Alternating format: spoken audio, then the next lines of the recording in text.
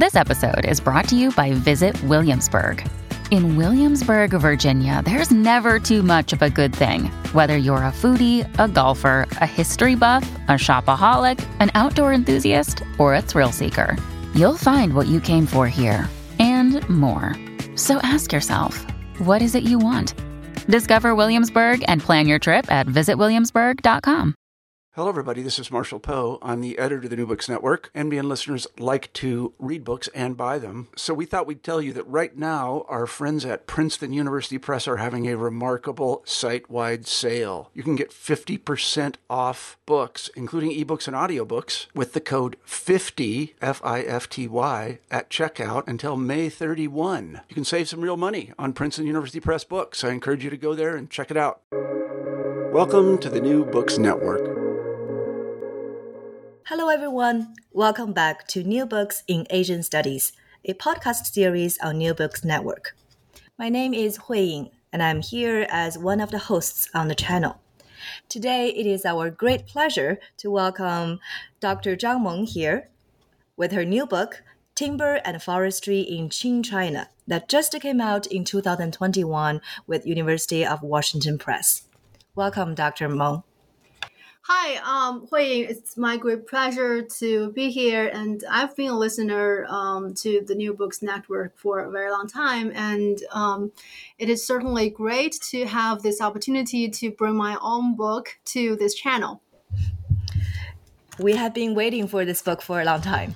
So before we jump into the specificity of the book, would you like to share a little bit more about yourself, your academic background, or anything you want to share with the audience here?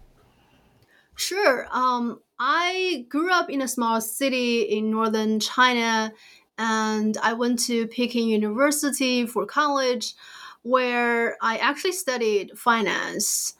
So during that time, I did some very interesting research assistant work for a professor that is related to economic history. And at the time, I felt that, that's so interesting and definitely more work needs to be done that combines a good knowledge of economics and also a historian's ability to work with primary sources. So that's how I decided to pursue a PhD in history. And I went to UCLA for graduate school. So I still think that UCLA has a very great program for economic history because not only were there great economic historians who work on different world regions in the history department, but also we have good collaboration with economics and other social sciences on campus. But then, of course, after years of studying, my own understanding of history as a discipline also evolved. It's no longer just the sort of naive understanding of an undergraduate. And I came to engage with other subfields such as environmental history and material culture and so forth. After UCLA, I first worked at Loyola Marymount University for a few years, and then I jumped at the opportunity when Vanderbilt searched for an economic historian and came to my current position. Yeah, congratulations on the new position.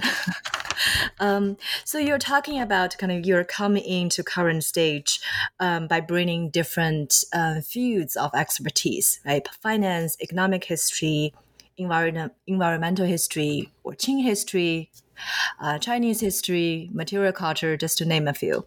And specific to this book, why did you choose, or how did you come to focus on the subject or the object of timber? What's special about timber? Mm-hmm. So coming from economic history, my interest began with a question on how long-distance trade was conducted. So what kinds of formal and informal institutions worked to help the merchants solve some of the typical challenges, like contract enforcement, information asymmetry, and capital constraints, and to what extent these institutions were effective. So for that, there's a very rich literature on institutional economics and the economic history of long distance trade that I hope to engage with. But as I got more into the dissertation project, I tried to narrow it down to a specific trade and ended up with the trade of timber. For a number of reasons. First, it really satisfies my search for a bulk, capital-intensive, large-scale, and long-distance trade that is not just luxurious and sporadic, right? And second, the trade of timber was not heavily regulated or subsidized during this period in Chinese history, unlike salt or grain, right? So those are the kind of bulk commodities under more direct state supervision in this time. So timber really could allow me to look directly at the private water institutions among the merchant groups that were sort of, I hope, it could be representative of other long distance trade at this time as well. Yes, so thank you for explaining a little bit more how unique the trade of timber was compared to other kinds of commodities. So following this line, and what's special about this time period as you were talking about? So was the trade of timber as unique as this in prior times in China, or became less unique after the fall of the Qing? Or what's special about this particular time period? Right. So the book focuses on the Qing period, so roughly from the 17th century to the very end of, to the beginning of the 20th century, really. So the Qing period is interesting and important in Chinese historiography for multiple reasons. But for me, like from a more broader comparative perspective, it provides a very interesting case because it is quite different from the very familiar narrative of the development of modern forestry. So rather than being just another case study that largely repeats the familiar narrative of, say, the rise of state-directed forest management and the later so-called scientific forestry, such as in early modern Europe, in Japan, in British India, Southeast Asia, and so forth, the Qing pattern really stands out from these other cases that the literature has already looked at, right? Its pattern of private initiatives for reforestation is something that we really haven't seen much in other regions in the early modern period.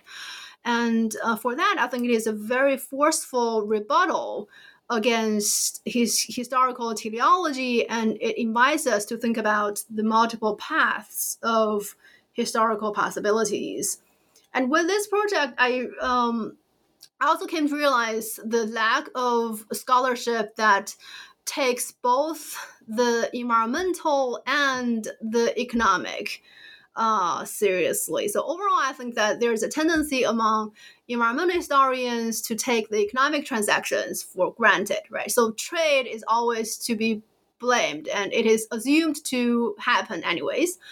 And there's also a tendency among pre-modern or early modern economic historians to take the resources for granted, right? Where we care more about, say, the rise of industrial revolution, but we don't care too much about where the fuel or the kind of resources come from.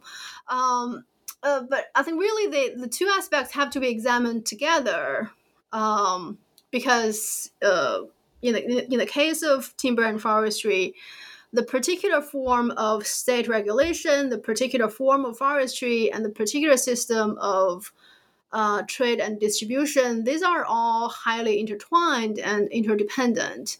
So in both economic history and environmental history, I'm hoping to see more work that recognize the concerns and the priorities of each other and bridge this discursive gap between the two. And that's what I hope to achieve in this book. Definitely. I think that's one of the largest contribution of your book, and also one of the few or pioneering work that really engage these two thoughts or two perspectives together. And following what you are saying about the intertwined and interdependent trade of timber and timber as the resource, also talking about the Qing state particular form of involvement, which you kind of provided a close analysis throughout chapter 1 and 2. The question is, as you pointed it out, if we see that the Qing imperial court's timber consumption had minimal impact on forest ecosystem of timber, then what was the Qing Empire's impact on the world of timber? Well, that's a great question. And I've been thinking a lot about the very long-term political ecology of an agrarian empire, like imperial China. And I'm not just talking about the late imperial period, but imperial China for 2,000 years, right? So occasionally, we know that they did have some very intensive state-directed project, right? That directly influenced the transformation of landscapes, and sometimes those would have very long-lasting impacts, such as if you build a Great Wall, or if you dig up the Great Canal, right? And those tend to be the kind of activities that stand out in historical records, and therefore we pay a lot of attention to those kind of activities, especially in the case of Chinese history, where the historical materials tend to have a state-centered bias, right? So, however, as I show in this book, if we do compare the state's consumption of timber, right, for some massive construction projects, if we compare them with the mass consumption over an extended period of time, not just in those years or in that particular decade when the state did build something, but over the period of a century or more than several centuries, then the state didn't seem to be the dominant driver of timber demand. When we compare that to how much the market is consuming, right? Moreover, late imperial China, so basically from the 14th century onward, it did not have a system of state-directed forest management either, right? The reason that some areas of China in this period developed regenerative forestry had nothing to do with any state-led initiatives of forest conservation at all. So in that sense, as I put it in the book, the state's impact seemed not to be great, right? Seemed minimal. Yet still, right, despite the state's lack of direct concern with forests, I do think that if we are thinking about the time horizon of centuries and even millennia, political organizations did play a central role in the transformation of Chinese landscapes. That transformation included the disappearance of natural forests and the appearance of timber plantations managed by people. And this influence was not through the state's strong directions and regulations, but through the very weak incentives it provided consistently for a very long time, right? So by that I mean they, for example, by maintaining peace in broader areas for centuries at a time, by expanding the imperial administrative structure over larger territories, and by recognizing and upholding private property norms and other things that would sound very rudimentary and not directly relevant to forestry. By doing these things, I think the state played a very pivotal role in the transformation of China's landscapes. So we have to keep in mind that pre-modern states were very weak in today's terms. But the accumulated effect of their continued existence itself enabled other more direct drivers, such as population growth and agriculture expansion and market development, to transform the landscape in irreversible ways. I see. I think what you are saying is when we talk about or think about the Qing state's impact on the world of timber, maybe it's too narrow if we just interpret this impact as the state's direct consumption of timber itself. But there are other related or even tangentially related other things that were actually impacting either the consumption or production or the market or the ecosystem of this particular tree or item. And I think that's kind of naturally leading to the third, actually the central chapter of your book that dealt with this very extraordinary phenomenon, speaking to or reflecting kind of the people at the time or the society at the time come up or derived to this particular way to sustain or maintain timber supply. And you mentioned this very complex system of shareholding practices to sustain the timber supply. So what do you think is the one core feature of such a successful system? Mm-hmm. Right. So by the 18th century, if not earlier, right, a huge volume of timber was cut not from natural forests, but from plantations. And by plantations, I'm talking about, the planting of timber by small holders, right? Not the kind of huge capitalist slave-holding cotton plantations of the American South, right? It's not the same kind of model. So in this smallholder regenerative forestry, the return from planting the trees is very delayed, right? Because you have to wait for at least 20, most likely 30 to 40 years before the trees could be harvested. So that requires very patient investment. Then the question is, how did the people at the time pull that off, right? In economic terms, it's a problem of financing long-term investment under liquidity constraints. So even with our modern financial system nowadays, we know that it continues to be a big problem in the state-sponsored, household-managed reforestation projects in China today. So you can imagine that difficulty was much more daunting in early modern times. So then it turns out that they actually developed a very sophisticated shareholding system based on expected, not realized, expected future revenues. And I think that is the key feature of this successful system. So the way in which private forestry was organized, it was, it seemed mundane, but at the same time ingenious at the same time.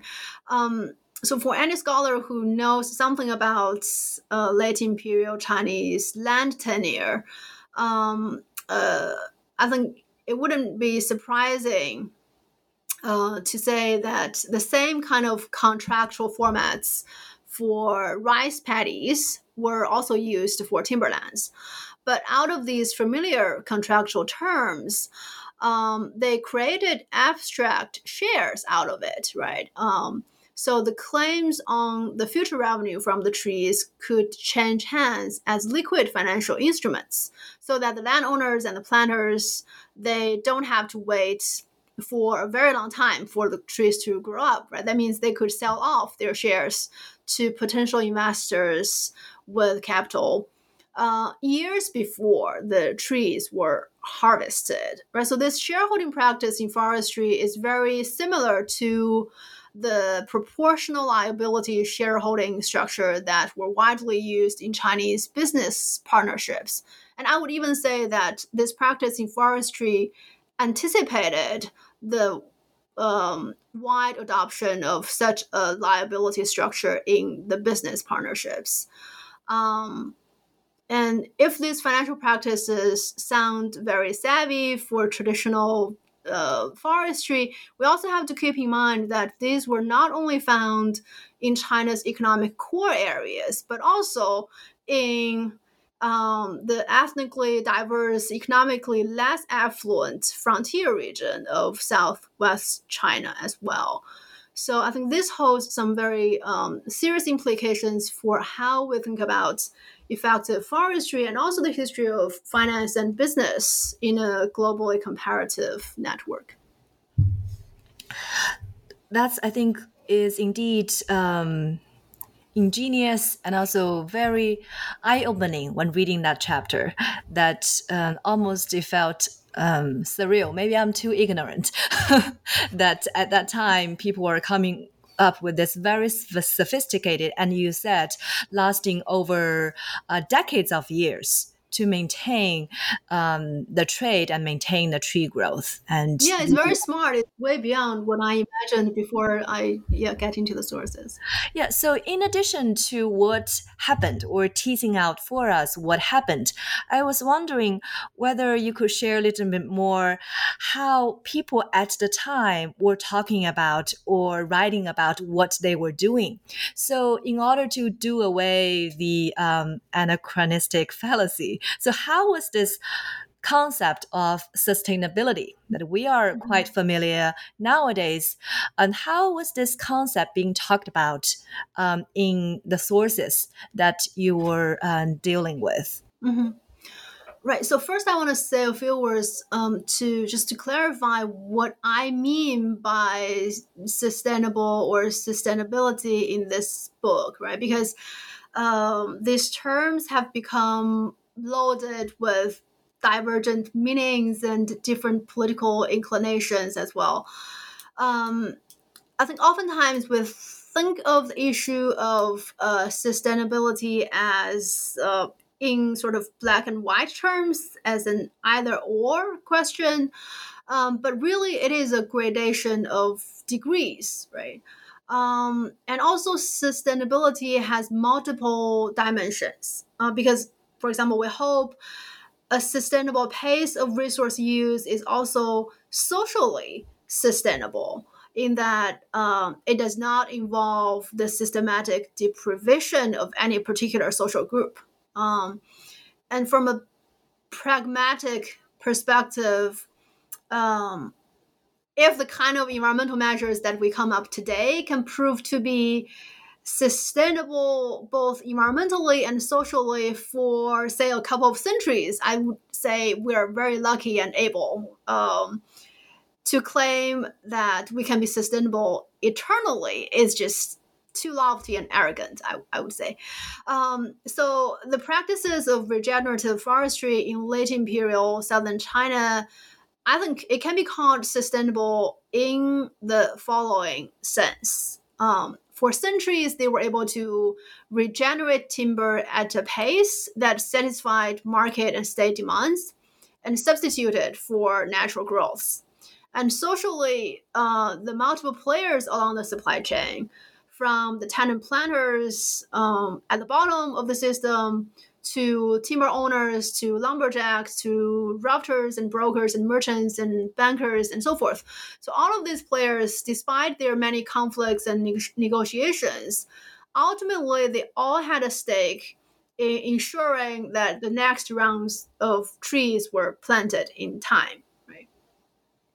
So the system is sustainable in that sense, and we certainly that is already a quite remarkable achievement, but still we don't want to exaggerate the level of sustainability that they achieved. Now, to your question about how the sources discussed this issue, I think my understanding is that the individual planters and the landowners didn't really care about sustainability, right? They made their choices of crops, right? What kind of crops to grow to better their own livelihood and to increase their own income. It just turned out that in some areas during some period, the best crop for that purpose turned out to be timber trees, right? It's the same economic and livelihood calculations as, say, the rice cultivators in the lowland or the potato growers on the hillside. So in the Chinese historiography, we are sort of familiar with the story of how many rice paddy, mulberry tree, and fish pond complexes in southern China managed to be sustainably productive for many, many centuries, right? And they're upheld as examples of sustainability in some works. We're also familiar with the story of how the so-called quote-unquote shed people who grew maize and New World crops on the hillside then brought big problems of deforestation and erosion in the early modern period. But I think it would be wrong to say that the rice growers were more sustainability minded than the shed people, because I think their calculation is the same.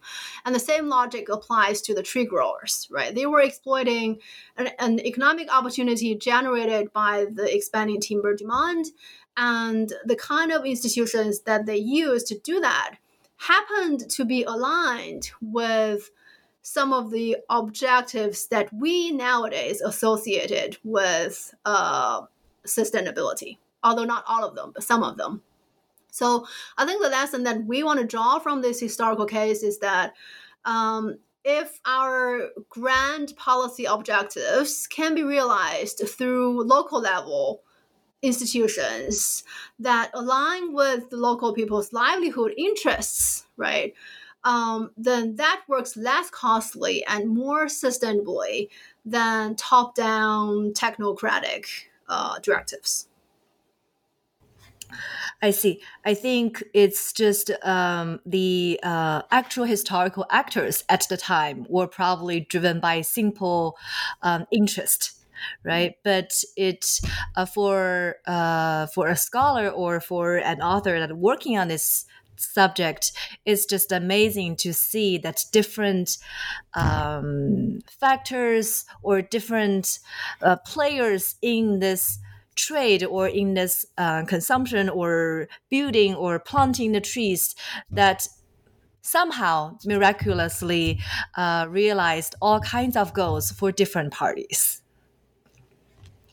And as we're talking about, and as you already mentioned, touched upon a few times in the questions or answers you provided before, there are multiple institutions quite unique that enabled the success of this timber trade and timber ecosystem at this time period.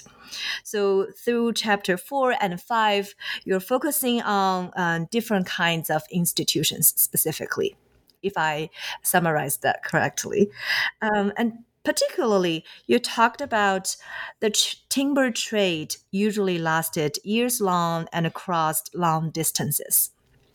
And specifically, you collected 255 timber trade debt cases. So out of curiosity and kind of for those legal cases, I was wondering what was the most frequently cited or frequent occurred challenge mentioned in those legal cases, and how was that challenge usually resolved? Mm-hmm. Right. So these two chapters just look at the timber market more closely, and I find that the timber market was a very decentralized space. And it continued to be the case until the early decades of the 20th century, although by that time changes were already underway. So this whole trading system was dependent on short-term credit, right? So the short-term credit was like the central pump of this huge circulatory system. In that situation, the risk of default could be devastating, not only to the merchants who could not get their money back, but also this crisis could fit into the upstream players, right? To the planters and influencing their decisions whether to plant trees for the next round. So that's why I turn to look at the cases of default. And default is not just the failure to pay. It could take many different forms. It could be, the attempt to extending your grace period over and over again. It could be that people already entered into a contract and then the market prices moved and one party tried to take advantage of that price movement and just revoke that earlier contract. So all of these forms of contract violations, right? I put it under the sort of umbrella rubric of default. And to look at how people deal with these challenges, especially without a very interventionist court system, I turn to look at the sort of the informational and the financial functions of intermediaries and how private order enforcement within merchant organizations interacted with the court system. And I find that really in contrary to our stereotypical impressions of the so-called licensed brokers, so in Chinese, the Yahang, and the merchant organizations, so in Chinese, this would be the Huiguan or the Gongsuo. So these institutions could hardly claim any monopolistic fiefdom, although they try to do so. But there is no sort of ensured protection of their monopolistic claims, right? In the end, outside groups could very effectively get into this field and challenge any dominant players and make the whole playfield very competitive. That is especially for the larger market, for the redistribution centers of timber, such as Hankou and Nanjing for this period. The role that these intermediaries and merchant organizations played was more based on information. So as centrally positioned nodes in a network, they channeled information, enforced contracts, they tried to mediate disputes among merchants that came from all different kind of places. Sometimes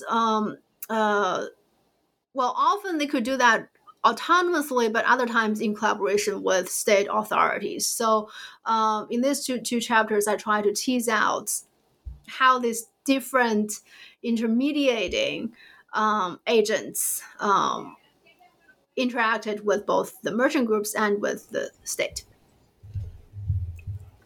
Thank you so much. I think as our audience, you can hear from our brief conversation so far in these different chapters or different angles. Dr. Meng Zhan in his book really try to find different angles, different perspectives through various cases to present how timber and forestry was managed as a resource, as a trade, and also as or not as, but actually achieved sustainable development. It is really a rich and eye-opening book. And as you already achieved such a wonderful combination or production of scholarship, our last question, the time goes by so fast. Our last question today is, could you share with us what you are working on right now? What is your next exciting project? I'm actually working on two very different projects. It might be too ambitious, but I like sort of exploring unfamiliar territories, and we'll see how that goes.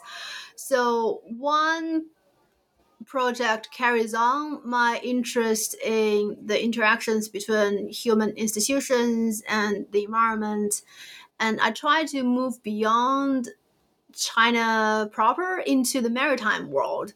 So in this project, I follow the social life of edible birds' nests. So this is made from the hardened saliva of particular species, a very rare species of cave nesting swiftlets. And the project look at the period from the 16th century to the 19th century. During that time, this exotica from Southeast Asia transformed into a luxurious delicacy and a medical elixir, highly pursued by the elite Chinese consumers, both within China and also in the Chinese diaspora overseas.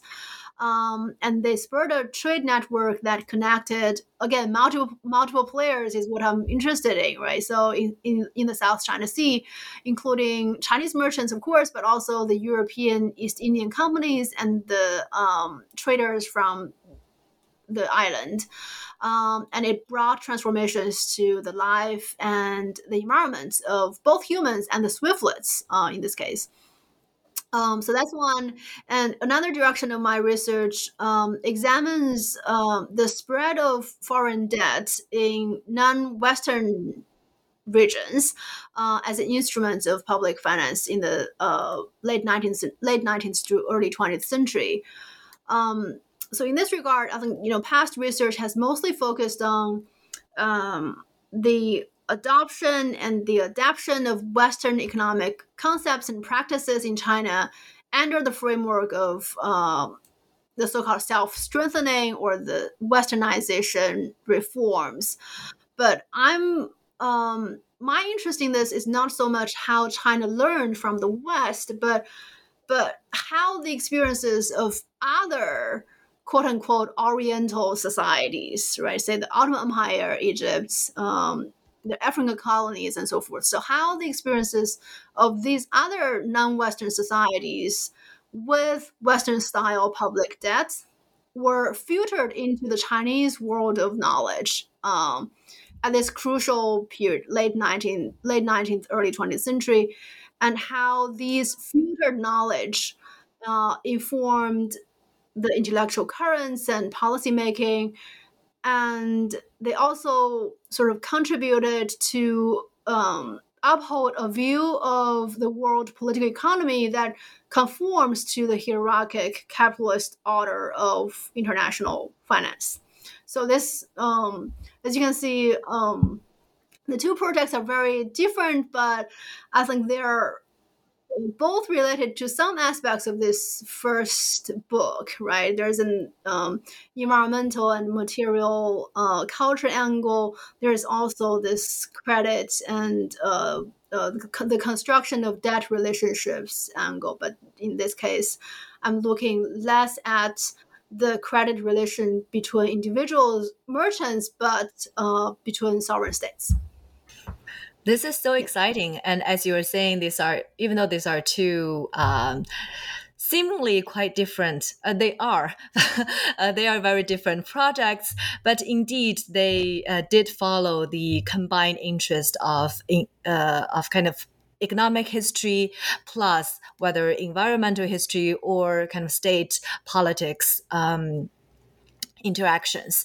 And I'm really excited that one is taking on or bringing animal as an actor or the field of gastronomy, and the other one is more specifically or more explicitly world comparative historical method. And it's really exciting to think about same or similar questions that you raised here in this timber and forestry question book, but continue to explore in different context in the upcoming two books. And I really hope we could read them not so long. Thank you so much. Yeah. Yeah. Okay. I think thank you again, Dr. Meng Zhang, for coming here and sharing with us. And to our listeners, today we have Dr. Meng Zhang with her new book, Timber and Forestry in Qing China, Sustaining the Market, that came out 2021 with University of Washington Press. And I really encourage you to read the book to learn more, not just about the tree itself, but the all the exciting and maybe same questions you have known, but with a different answers you might be expecting from this book. And that is all for today. Thank you very much for listening. See you in our next episode.